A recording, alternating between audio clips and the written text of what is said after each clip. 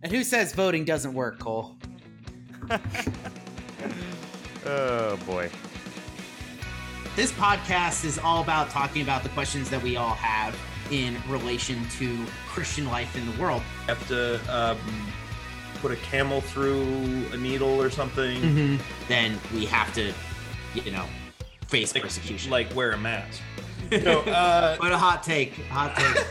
I'm a normal dude. George is a Presbyterian pastor. This is not for homeschool Johnny. All right. Cool Kids Bible Study, episode 23.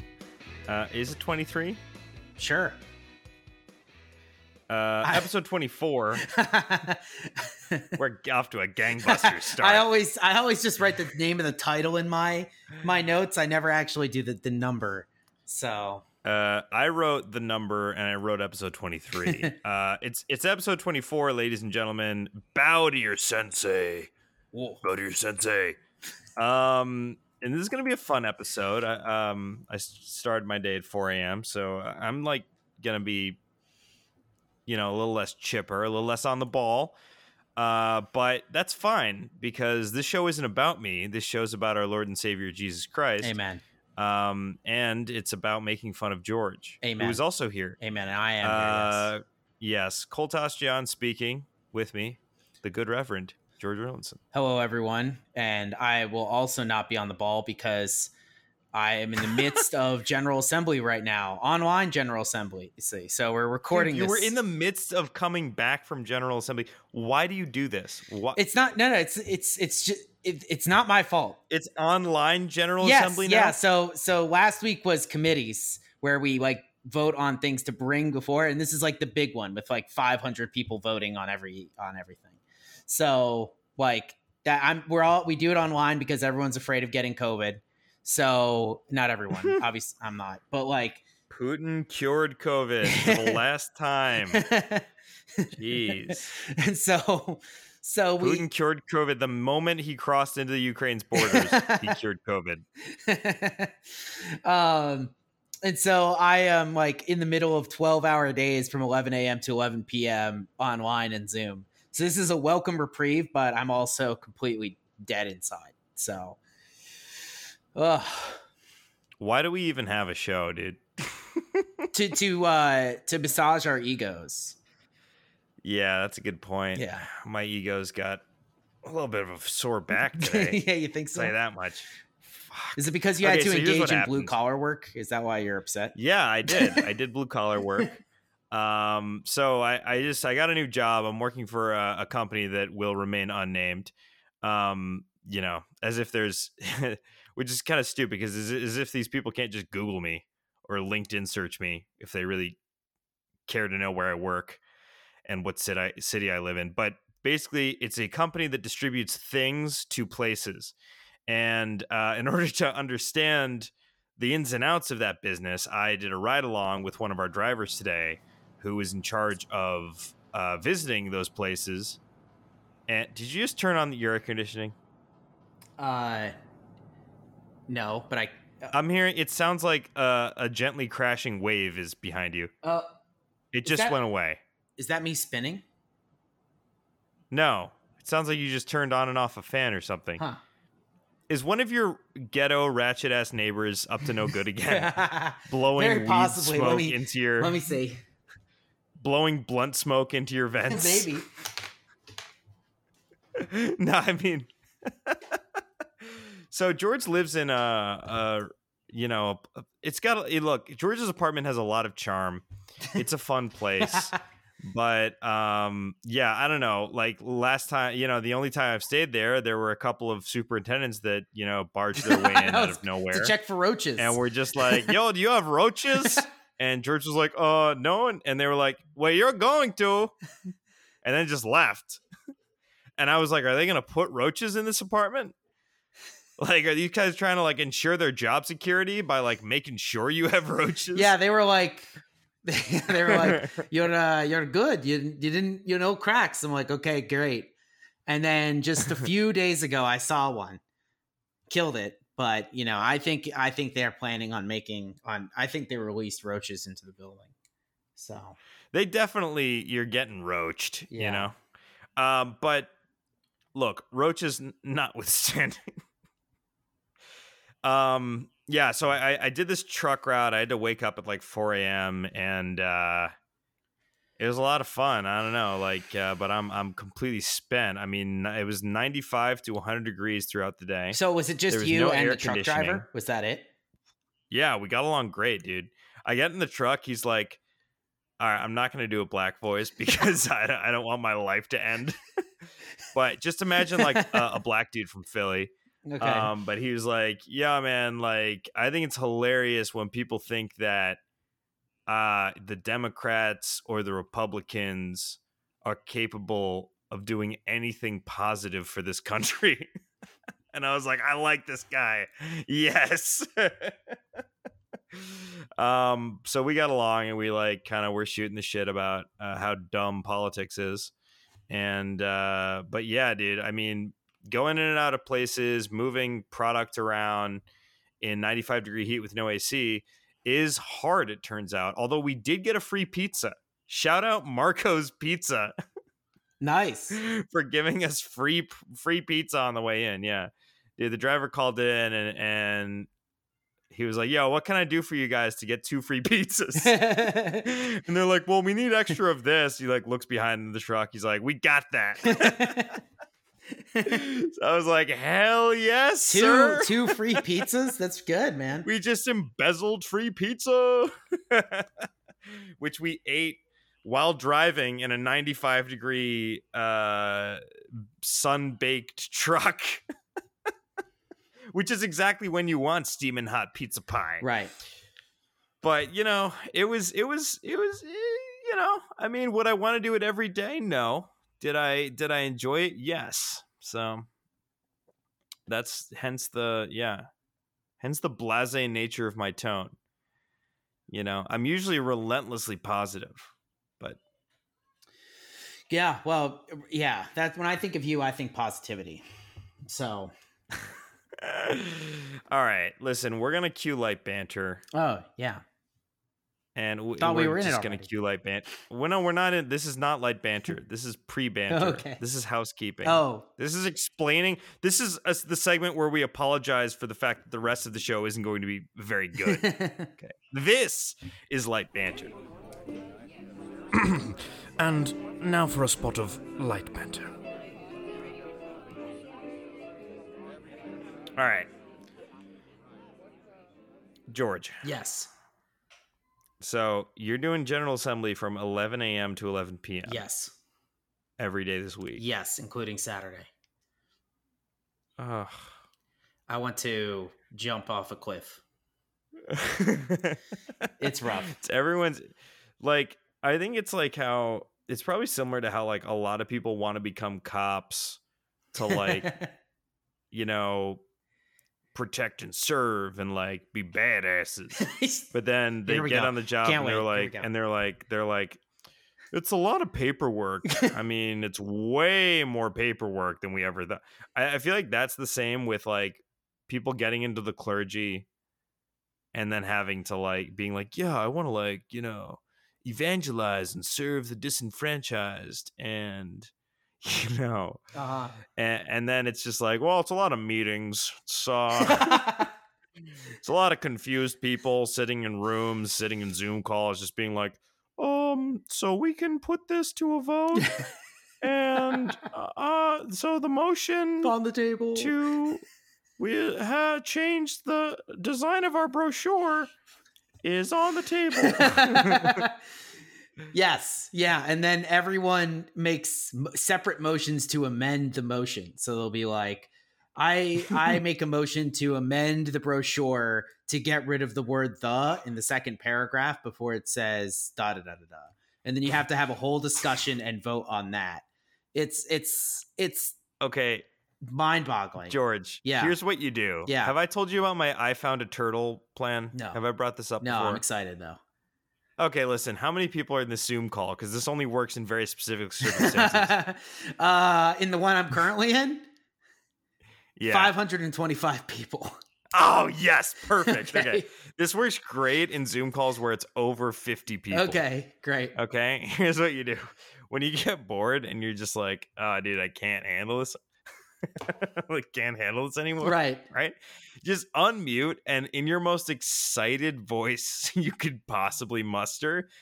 So when the guy's like, yeah, and this is why I think that this divestment campaign actually it is aligned with Christian values as understood by the Presbyterian Church. In the middle of that sentence, you unmute and you just go, I found a turtle. And then you mute. Oh, I found a turtle. And then you mute again. And then it's silent, right? Because here's the thing. If it's like a 10-person Zoom call, you're going to get follow-up. And someone's going to be like, sorry there, George. Can you clarify? Are you outside? Are you inside? Are you inside? You found a turtle? If there are 500 people in the Zoom call, no one's going to acknowledge it. It's going to be so out of left field. Right. The speaker is just going to go, all right. So, okay. So, yeah. So this campaign, but it's going to be in his head, dude. And the whole time he's finishing whatever pointless charade of a spiel he's going on, he's going to be thinking about how someone in this call just screamed, I found a turtle. So it's basically icing him, is what you're telling me to. Yeah, so if anyone brings emotion that I don't like, I can just ice them by he's just there's going to be so many uhs and awkward pauses and and like it's going to become so discombobulated because you can't drop some like absurdist veil shattering mountain of a word fuck onto someone like, ooh, I found a turtle, and expect them to like re-establish a faithful enough connection with base reality to form a coherent point in an argument before a Zoom call of 500 people. It's just completely, I mean, no one has that capacity. Right. So, and you, what's going to happen to you after this? I'm just going to go back to my normal life. Exactly. Nothing. They can't do anything about it. Yeah. Okay, it's not like a normal company where I can even be fired for being disruptive. I just Right. So listeners, okay, this is how you disrupt society and this is how you change and open minds to what is possible. Okay. Here's the thing. We are within strict confines as a society. And that's for good reasons, right? Sociocultural reasons, ethno-religious reasons, etc. We are sort of pushed into tight boundaries to conform, and it has pluses and minuses. One of the minuses is that like avenues of free expression can be constrained, but they're never as constrained as we think they are. And it is in testing them that we understand why these walls are here and where they actually go. Mm-hmm. And how much leeway we have within them. So, screaming, "Oh, I found a turtle," in the middle of a Zoom call is just a very poetic and just sort of self-edifying way of understanding the bounds of your reality. And in seeing what happens next, what's the worst case scenario? So, who's leading this Zoom call? 2 moderators in Louisville are waiting it. Okay. Worst case scenario, you get a call from one of these moderators after the meeting, and he goes, now he's in the position of having to ask why you yelled, "I found a turtle." Right. What, is he going to be angry? Is he going to be like, hey there, George, I have to ask you about, we can't have this, "Oh, I found a turtle," business going on in the Zoom, in our Zoom meetings. We can't have this. Whoa, shucks, woe is me, I found a turtle. It's not relevant, and it has to stop. But here's the thing, that would be such an uncomfortable call that there's no way he's gonna do it. He would do it the second time. Tomorrow he would do it, not tonight. Tomorrow. Yeah. If the second time around, in the middle of another argument, you just go, "Oh, I found a turtle," then you're getting a call, right? You're getting a call like, all right, George, we can't have any more of this. Oh boy, oh shucks. Oh, look at this! I found a turtle. It has nothing. It has no place in the General Assembly. Okay, this is a time for brothers in Christ to reflect on the direction of our church, not the time to exclaim falsely or even truthfully the discovery of a turtle. That's pretty accurate. Yeah, exactly. So look, guys, gals, listeners, okay, yell I found a turtle in Zoom calls. Why not? Yeah, George, I challenge you to record a Zoom call of you exclaiming, like, and make it like you weren't even meaning to say it to the group. You just happen to be. It's just like you could even be a little farther from the mic, like, "Oh, I found a turtle." You know, like you can, like it shocked you, like, "Whoa, whoa, I found a turtle." Oh, a turtle. All right, well, allow me to throw a wrench into this just to see how he would adapt in my situation. Because in my situation... Okay. You want to role play? I love to role play. Yeah, here's the role play. Okay. Your mic is muted for you and can only be unmuted by someone else. Then you have to message the chat, like, request to be unmuted, please. So essentially, go through and say you're going to agree or disagree with the motion, so you get to the mic. So they pass you the mic, basically, and then you just say, I found a turtle. You here's what you do in that case. You go, hey, listen, guys, no, respectfully, I'd like to go, oh, I found a turtle. And then you... Why is there a turtle in my apartment?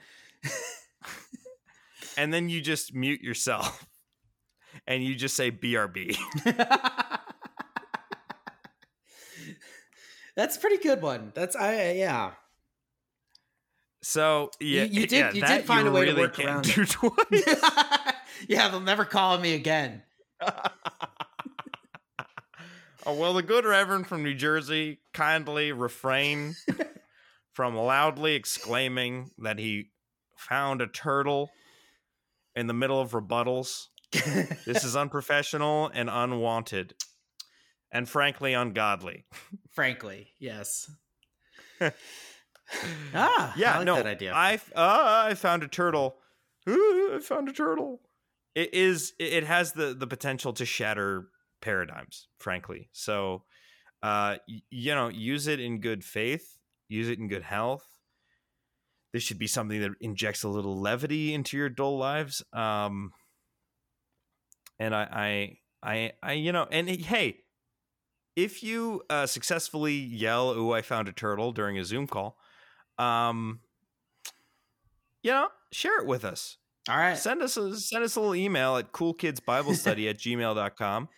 You can even send us a voice recording on our Spotify, and let us know how it went for you. Yeah.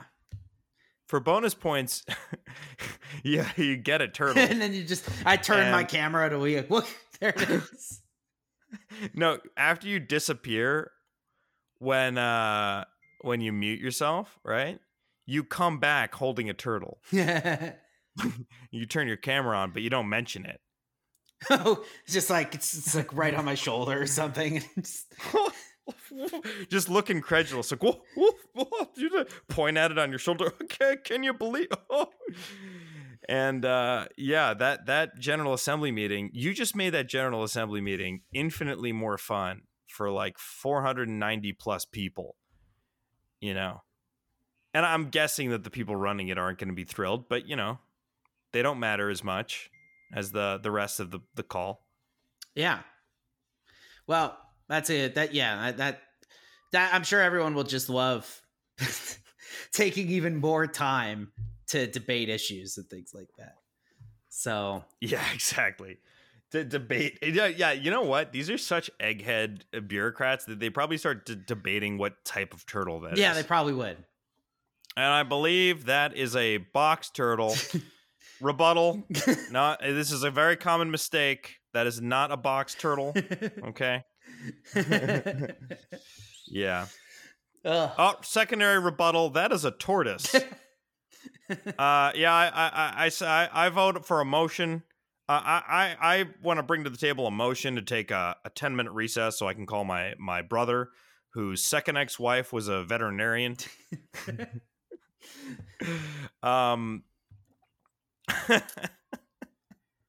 Okay, so that was light banter. Yes. Now we have And something special. Now we have something very special, and here it goes. Deep dive. It's not as deep as George's deep dive, but I think you'll find what it lacks in academic profundity, it more than makes up for in charm. That's right, you listeners. It's Cole's deep dive. Now, what does that entail? Is it going to be woo, wacky, silly joke time? No, it's not. It's serious. Today's topic is bow to your sensei. Okay? This is going to be a very serious deep dive. Why did we call it bow to your sensei, George? Because you're into all this martial arts stuff. Okay. Yeah, not false. And wow. sensei is a Japanese word for teacher. Is that what you're going for? Ugh, dude. Such otaku vibes. No, okay. So I guess I'll just explain it because, whatever. George is phoning it in today. Because all right, let me read what I got. Let me read what I got. No, come on, don't do this to me. I'm gonna read what I got again. Why do you have to break my balls, dude? Talk about Christians doing yoga, karate, and other activities that are kind of like their own religion. That's what this means. So, I guess doing Brazilian jiu-jitsu is like a religion or something, But anyway, take it away, Cole. Why do you have to do that? He's so because you're chuffed with himself. I am very chuffed because you're throwing shade my way, making me look the fool in front of our listeners. Well, we've discussed this topic on a personal level many times. Surely you have enough insight. All right, the idea that we need to train is that no? All right, then you clearly are. I phone in our conversations all the time, apparently. So please, this guy phones in friendship. He's too busy serving his church community or whatever.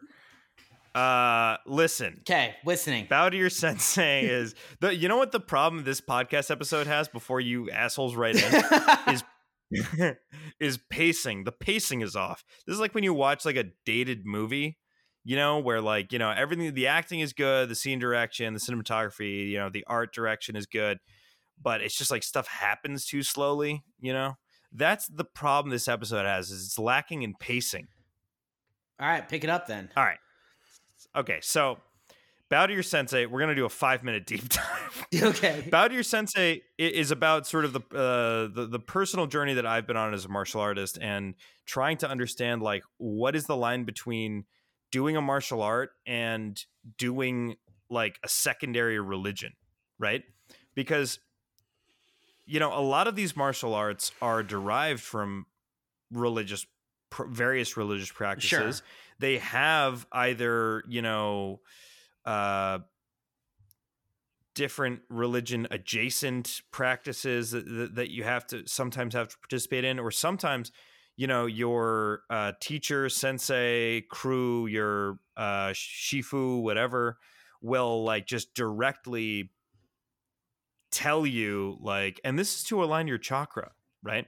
So the question is, like, as a Christian, what do we do in those situations? How do we approach these martial arts? What do we, what kind of opinion do we have as Christians towards these things? And practically speaking, how do we handle it in the moment? Yeah, the interesting thing here is I remember a bunch of think pieces came out when yoga got popular back in, like the late 2000s, early 2010s or whatever like that. When yoga studios started popping up everywhere, it's just not in big cities. And people would be like, well, as Christians, can we participate in yoga? Because I think out of all of the ones that you listed or like are talking about, like yoga is like, I think the most connected to some sort of spiritual tradition before it kind of, I mean, most yoga studios have nothing to do with it now. And like engaging in yoga is also like one of the most disastrous things you can do to like basically put in great peril a friendship with me. So that's another. Come on, Cole. thing You and I to can do consider. downward dogs together. It'll be great. Oh, even the sound of that is just anathema. Yeah. So okay. Yeah. It's like how do you deal with that? So what is your wisdom? What is my wisdom? Sensei. Well, I have the wisdom of, the church that, Paul the Apostle founded, but so I'll lean on that. But I would say that, look, personally speaking, right? If you're listening to this and you're wondering about, doing yoga or doing various other like martial arts or even just having anyone that you're subordinate to who's training you in any discipline, right? I mean, the thing to consider is like, what are you actually doing and in what context and what are you being taught? So like, I will tell you that like that a lot of Orthodox priests will say you can't do yoga. Interesting. Because it's designed to worship Hindu gods. Like the forms that you're taking and the act of like these contortions, movements of your body, which Orthodoxy takes really seriously. In the liturgy, there are times where you're meant to stand in praise and worship. You're meant to kneel in sort of solemn repentance. You're meant to prostrate at certain times. You're meant to perform metanya by, alternating between prostrating and standing. So it takes what you do with your body within the context of your relationship with God really seriously.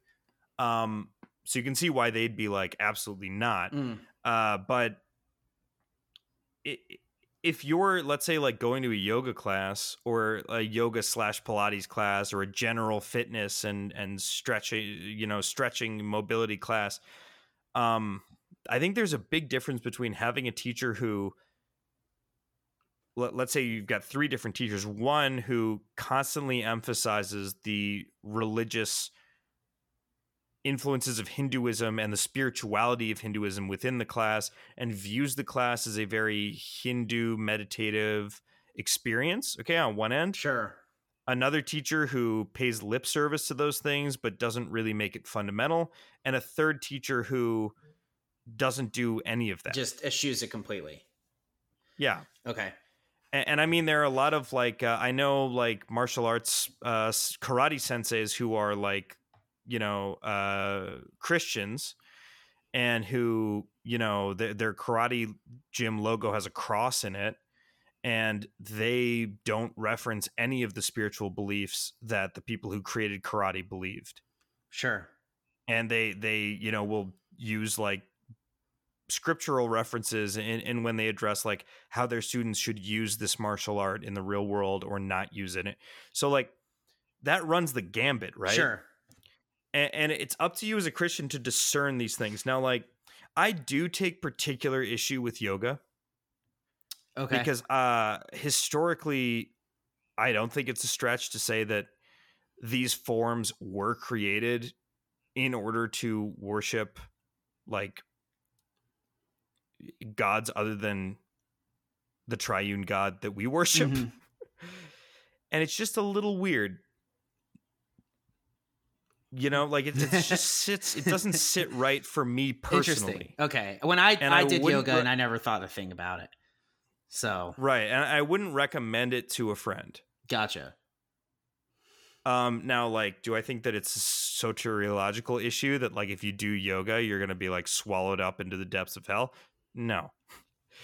But, and at the end of the day, if you go to a yoga class and you do have a deeply spiritual Hindu teacher who like does preach at you the whole time, I mean, you can't just ignore it, but you are physically performing like an act of, a spiritually Hindu act on a regular basis.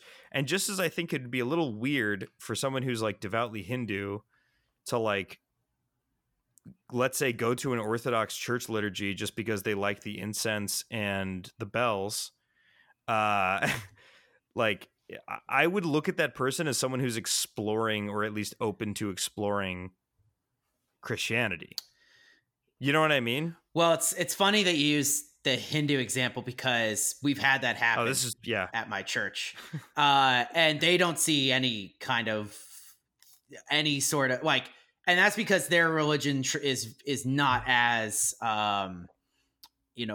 focused on orthodox thinking and teaching about things. It's a lot more just like, oh, the Christians worship their God, which is one of many, and that's fine. Right. There's actually, did I ever tell you about the guy who passes by our church every day and does like prostrations in front of it?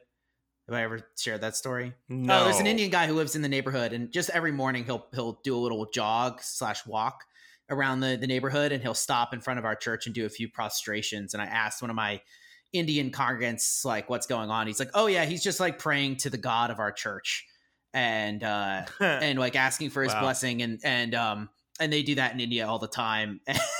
And so Indian Christians like have to tell their friends, it's like, this is, but I understand your point. Your point for this reason, Hinduism is a horrible example. Yeah, no, but I understand your point. It'd be like a Muslim, right? Or let's take Islam, right? Like if a guy, if a guy who is a devout Muslim was like showing up to one of like my church services that I attend every Sunday, right, and like going and doing all the prostration and doing all the kneeling and I would be like, okay, this is clearly someone who's like intently, Now, if someone does that once in a while, I think it's really cool to like explore, like to go to a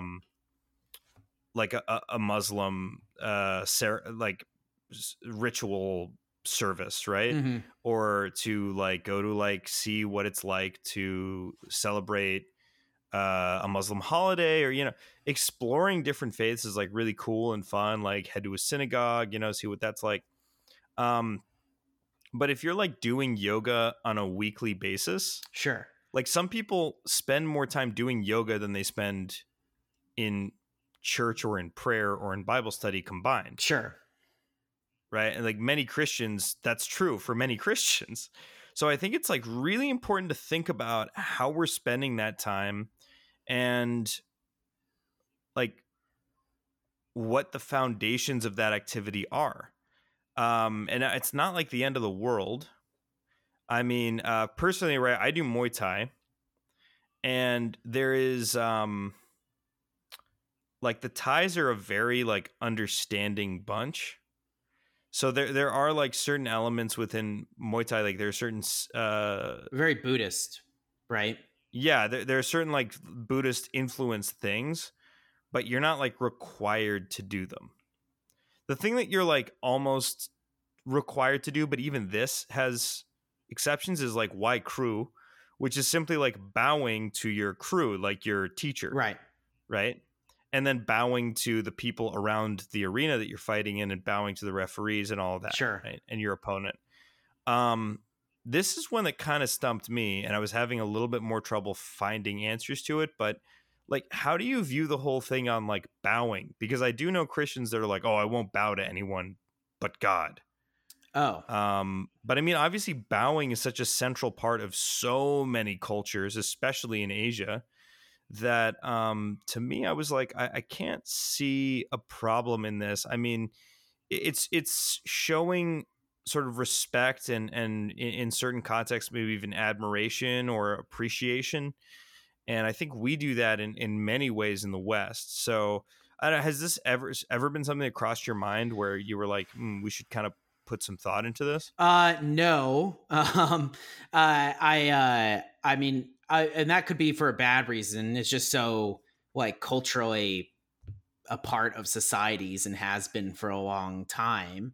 But I think you'd be kind of hard pressed to find a biblical example as to why not, because we have people in the Bible who bow to kings and things like that. And it's not always a bad thing.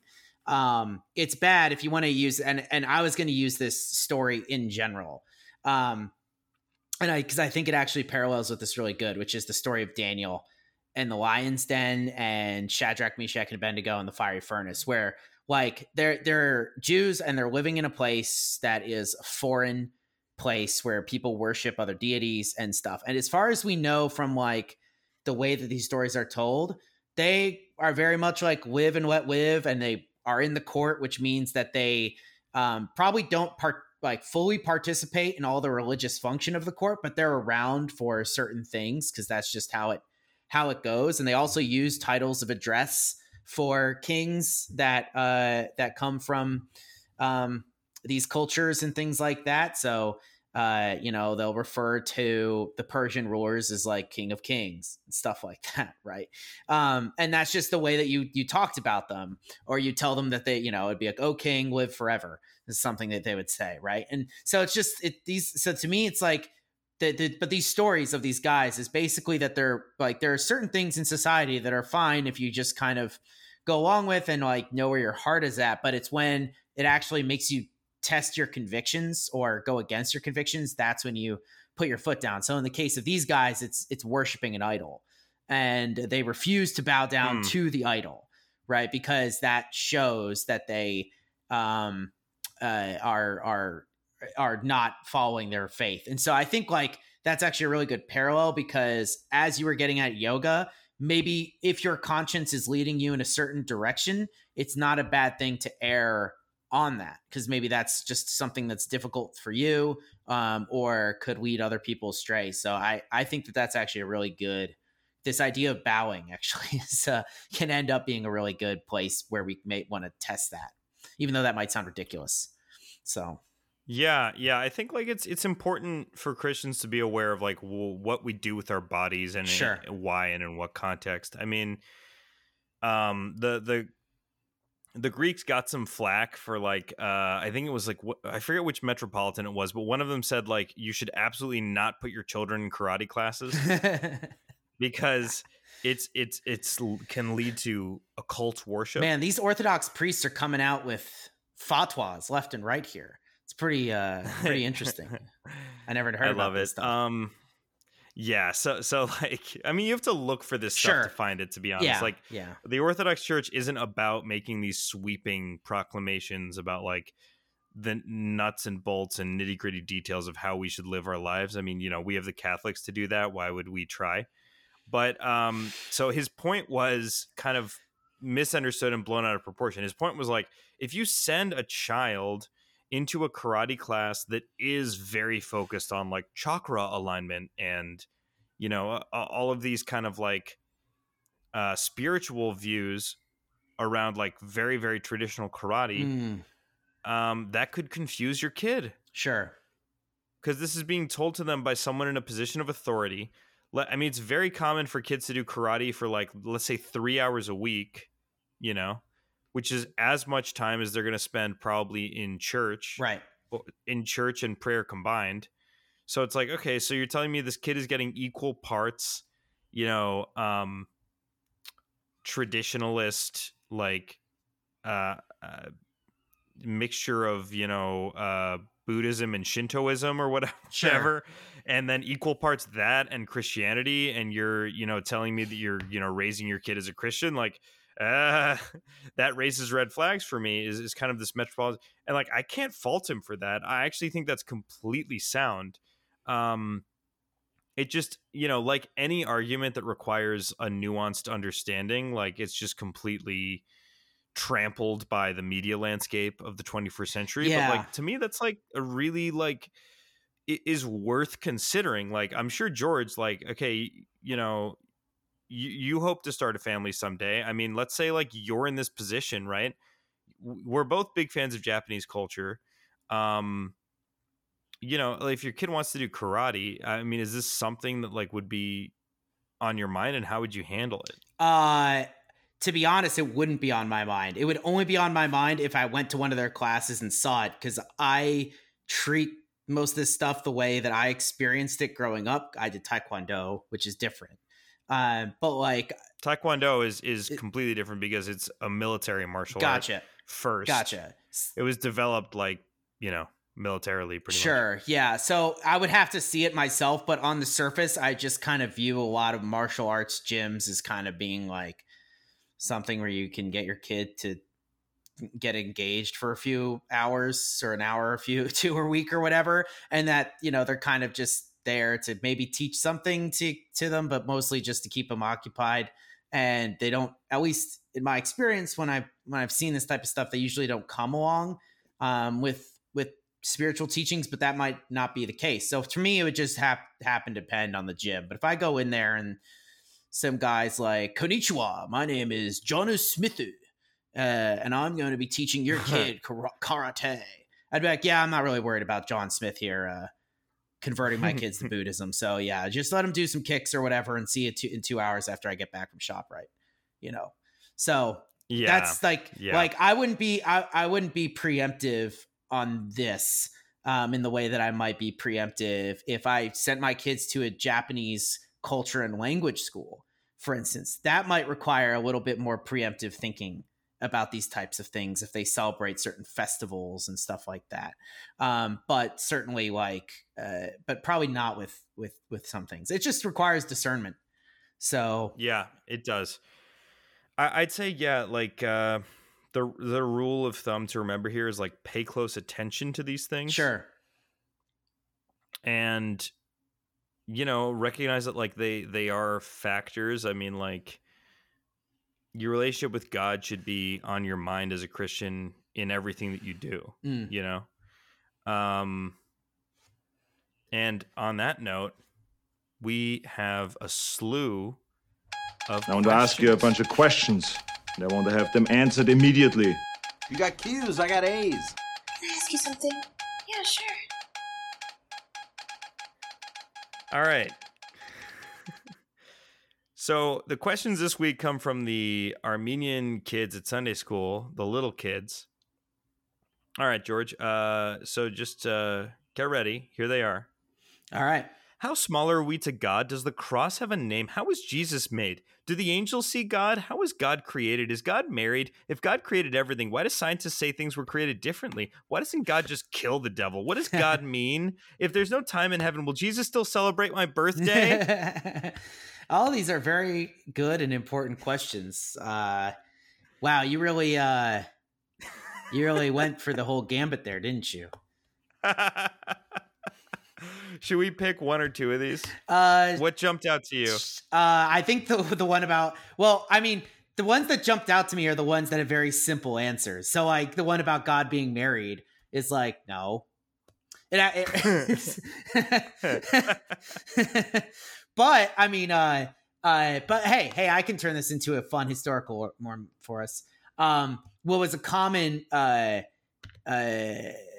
pagan tradition in the Near East that infected the Jews, and the Bible speaks about this, as does archaeological evidence.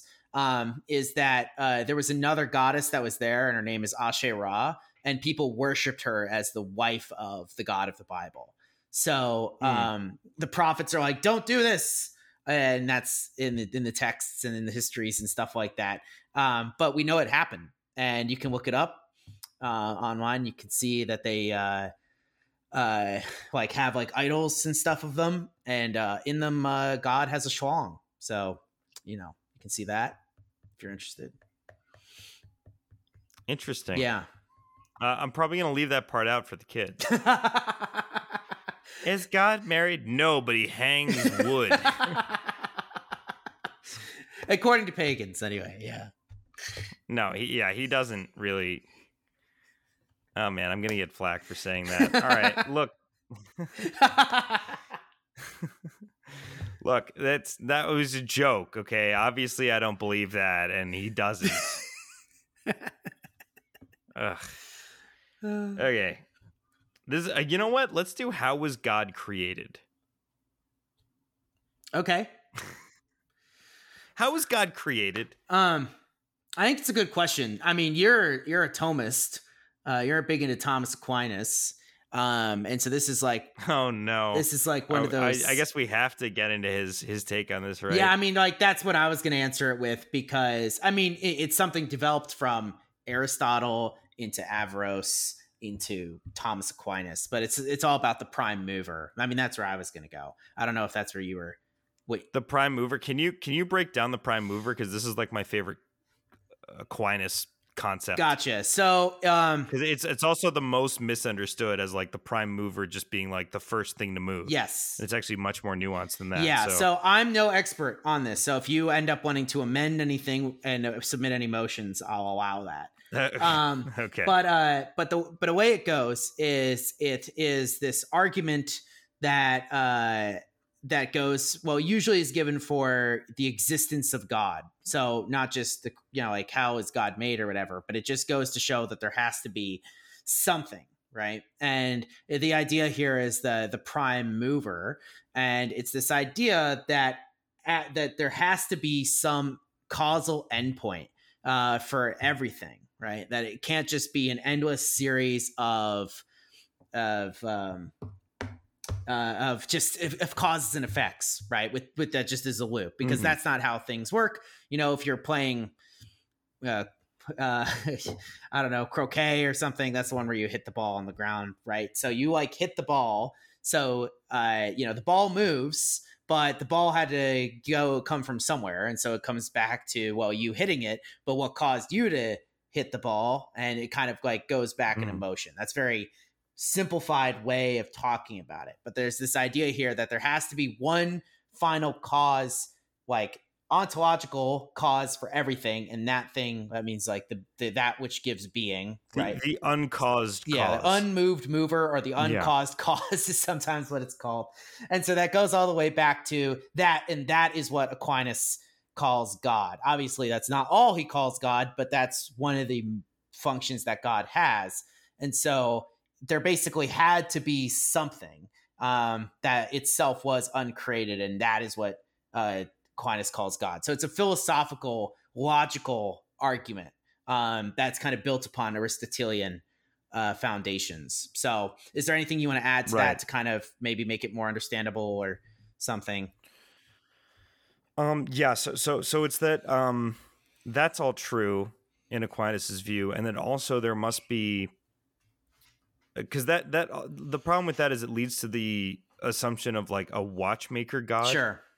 Like someone who just set the universe in motion. Yeah. Right. That he just hit one domino, and then so Aquinas's view was that like there must be also a being that perpetuates all that happens in the universe. Right. And that otherwise everything would just be entropic to a fault. Sure. But I mean, that getting into that that's a topic for our episode Thomas on Thomas, where we bring in the elusive, ephemeral Thomas Wong to discuss his namesake, Thomas Aquinas. Yeah, that's what his parents, I'm sure Thomas's parents were definitely thinking of Thomas Aquinas. Yeah. What, you think it was more of a Thomas the Apostle? No, I think it was just like, we like the name. That's I think, really? Yeah. Or I don't know. Are his parents like, are they big Christians? Listen, man, I'm not here to talk about other people's families. All right. Are they big deal Christians, or are they small deal How Christians? about we wait for Thomas on Thomas to ask that question? I don't want to speak for anyone else's. What are you? I'm willing to speak on Thomas Wong's sex life. I refuse to speak about his family. Some people have boundaries, and that's mine, Cole. All right, fine. Fine. I was just asking a very simple question. But speaking of hate mail, if we did that at wrong at all, we're gonna not only do we have to worry about Thomas Wong getting mad at us for speaking ill of Reformed theology or somehow not explaining it perfectly, we're also gonna have to worry about him writing in about that. So that's exciting. Keep my family's name out of your mouth, bitch.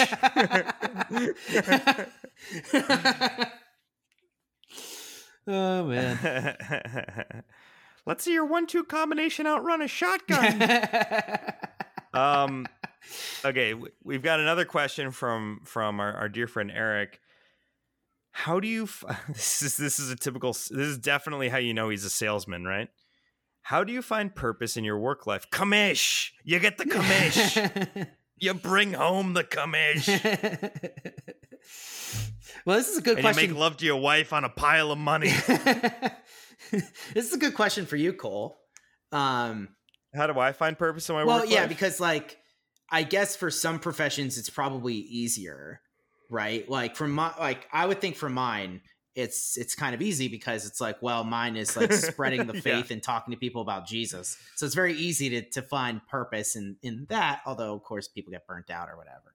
But like, so for you, who's in a non-ministerial role, like what is the purpose that you find? I can give Martin Luther's answer, but I want to hear yours first. Well, it's more like, first of all, I do my job as a Christian. Like I prayed like visibly, before we departed today. Sure. I prayed multiple times in the truck. I prayed before our meal together. I prayed at the end of the day. And it's not that I'm trying to shove this in the driver that I'm shadowing. Like, I'm not trying to shove this in his face, right? This is just what I would do. This is what I do on a normal day. Yeah. So like, there's a great prayer you can use for this, and Eric, I can send this to you. But this is the prayer that I pray like before I'm like doing a work task, and this is from Saint Nerses Snorhari, and also from Psalm 80, inspired from Psalm 89. Okay, so here's the prayer. Ready? Jesus, wisdom of the Father, grant me wisdom that I may always think, speak, and do that which is good in your sight. Deliver me from evil thoughts, words, and deeds. Have mercy on your creatures and on me, a great sinner. Make right the works of our hands, Lord, and may the works of our hands prosper. Amen. Right. Yeah. So like you say that prayer before you work, and it kind of like contextualizes what you're doing. Now, like, why do we work? Okay. Well, this is a consequence of the fall. This is not the state of, created man before the fall. We like toil with our hands to earn a living because we're fallen beings. Now, it doesn't mean that like work has to be some torment, right? It can be fun. It can be fulfilling. It can be horrible. It can be a grind. But I mean, at the end of the day, like, we work to provide for ourselves, and eventually we hope that we can provide also for the people that we love, and for our community, and for those who cannot provide for themselves. And we are called upon as Christians to do what we can for those who cannot do for themselves, or who have very little, or who have nothing. We're especially called on to protect widows and orphans. So like, I mean, in my job, right, like, sales is, there's one reason why people do sales, and it's to make money, right? So being a salesman is about making money more than any other job there is, practically, because that's how your whole compensation package is structured. It's like, you do stuff, you get stuff. I mean, salesmen are some of the laziest people on the planet, because we won't lift a finger if it's not going to potentially make us money. Right. And even on top of that, right, even on top of just getting paid commission on what we sell, there are always these incentive programs. Like, my company, around every holiday, does an incentive program where, in addition to, being paid for bringing in business like you normally are, you get a bonus, and you get your selection of prizes just for doing your job. Yeah, they're like, hey, here's an HD drone, here's a 4K projector, hey, who wants a popcorn machine? Ooh, it's a treadmill. Right. Yeah. Like, or you get lazy or you get little plaques. Like, my dad's wall was full of like reaching the sales goal plaque and stuff like that. And guys, we actually cherish and love those. Every salesperson is like, oh, well, plaque, what am I going to do with this? And put it on their wall. Mysteriously finds its way into the background of their Zoom calls, somehow more perfectly centered than their faces in their webcam. So, so we're a funny bunch. But yeah, so look, like, what do I hope to get out of my job? Well, I hope to get a lot of money. Like, why? I mean, so that I can provide, so that I can provide on myself, so I'm not taking away from others to sustain myself, so that I can, provide for and care for those that I love, and so that I can provide for and care for those who are in need in my community. I mean, it's not looked at as a goal, but I kind of look at it as a goal. But there's this idea in Orthodoxy called, I don't know if Presbyterians might have this too, but are you familiar with reverse tithing? Yes. Yeah. Yeah. So like once you get to a certain amount of wealth, and there are billionaires who have done this. Like I forget the name, but there's a guy, he was a multi-billionaire. He died with a net worth of $4 million. Mm. And to get to 4 million from multi-billion is pretty impressive. Right. But he reversed tithe. So when you reverse tithe, it's when you have a certain level of wealth where you give away 90% of what you earn instead of giving away 10% Right. of what you earn. Keeping 10, give away 90. Yeah. Yeah. And there is a lot of middle ground between 10% and 90%. Yeah. You know, so as Christians, right, our goal should be to earn more money so that we can positively affect more people's lives with it. Yeah, I mean, so that I think that's a part of a good part of it. I here's what I'll add, because I found this very helpful and something that I encourage my congregants to do, beyond just bring home that sweet cash. The commish. Is what Martin Luther had to say during his time, and this is actually in response to the idea of the Protestant idea of the priesthood of all believers, that like everyone is equal in the eyes of Christ, because the teaching, I don't know if it's this way in the Eastern Church, but the teaching in the Western Church at the time was that priests are and it still is the teaching in the Catholic Church, actually.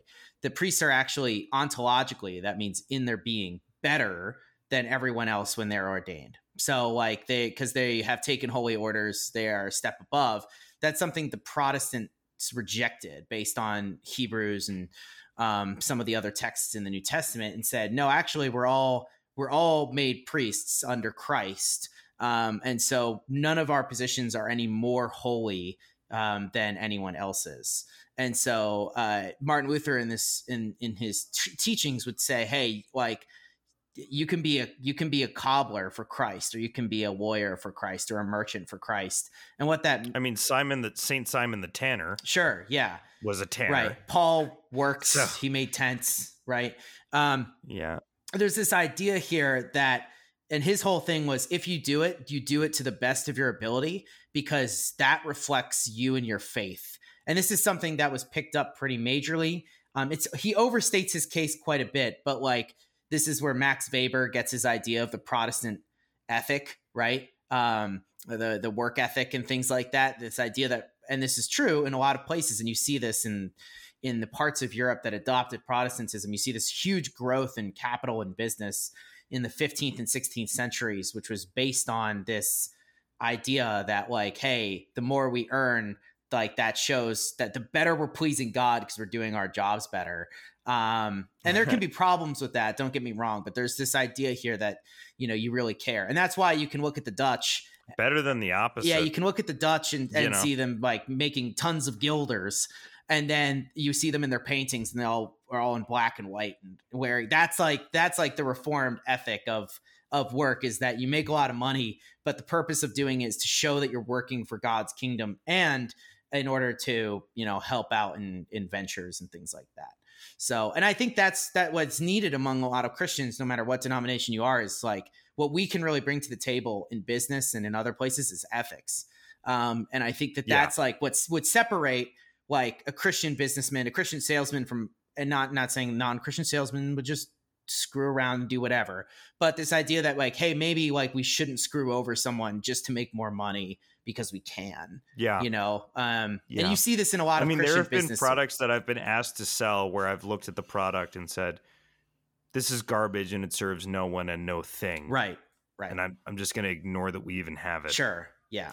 You know? So that's the only thing I would add on to that, but I liked your answer. Okay, cool.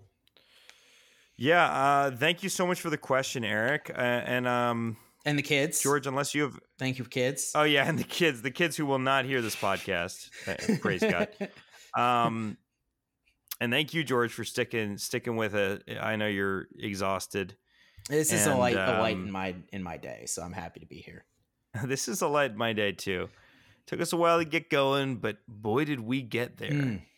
So on behalf of both of us, thank you for listening. Thank you for your continuous support of the show. If you enjoyed this show, go ahead and give us a 5-star review on whatever platform you listen to this on. A written review would be fun too, if you feel so tickled. And yeah, share this with your friends. And until next week, stay cool, cool kids. Peace out.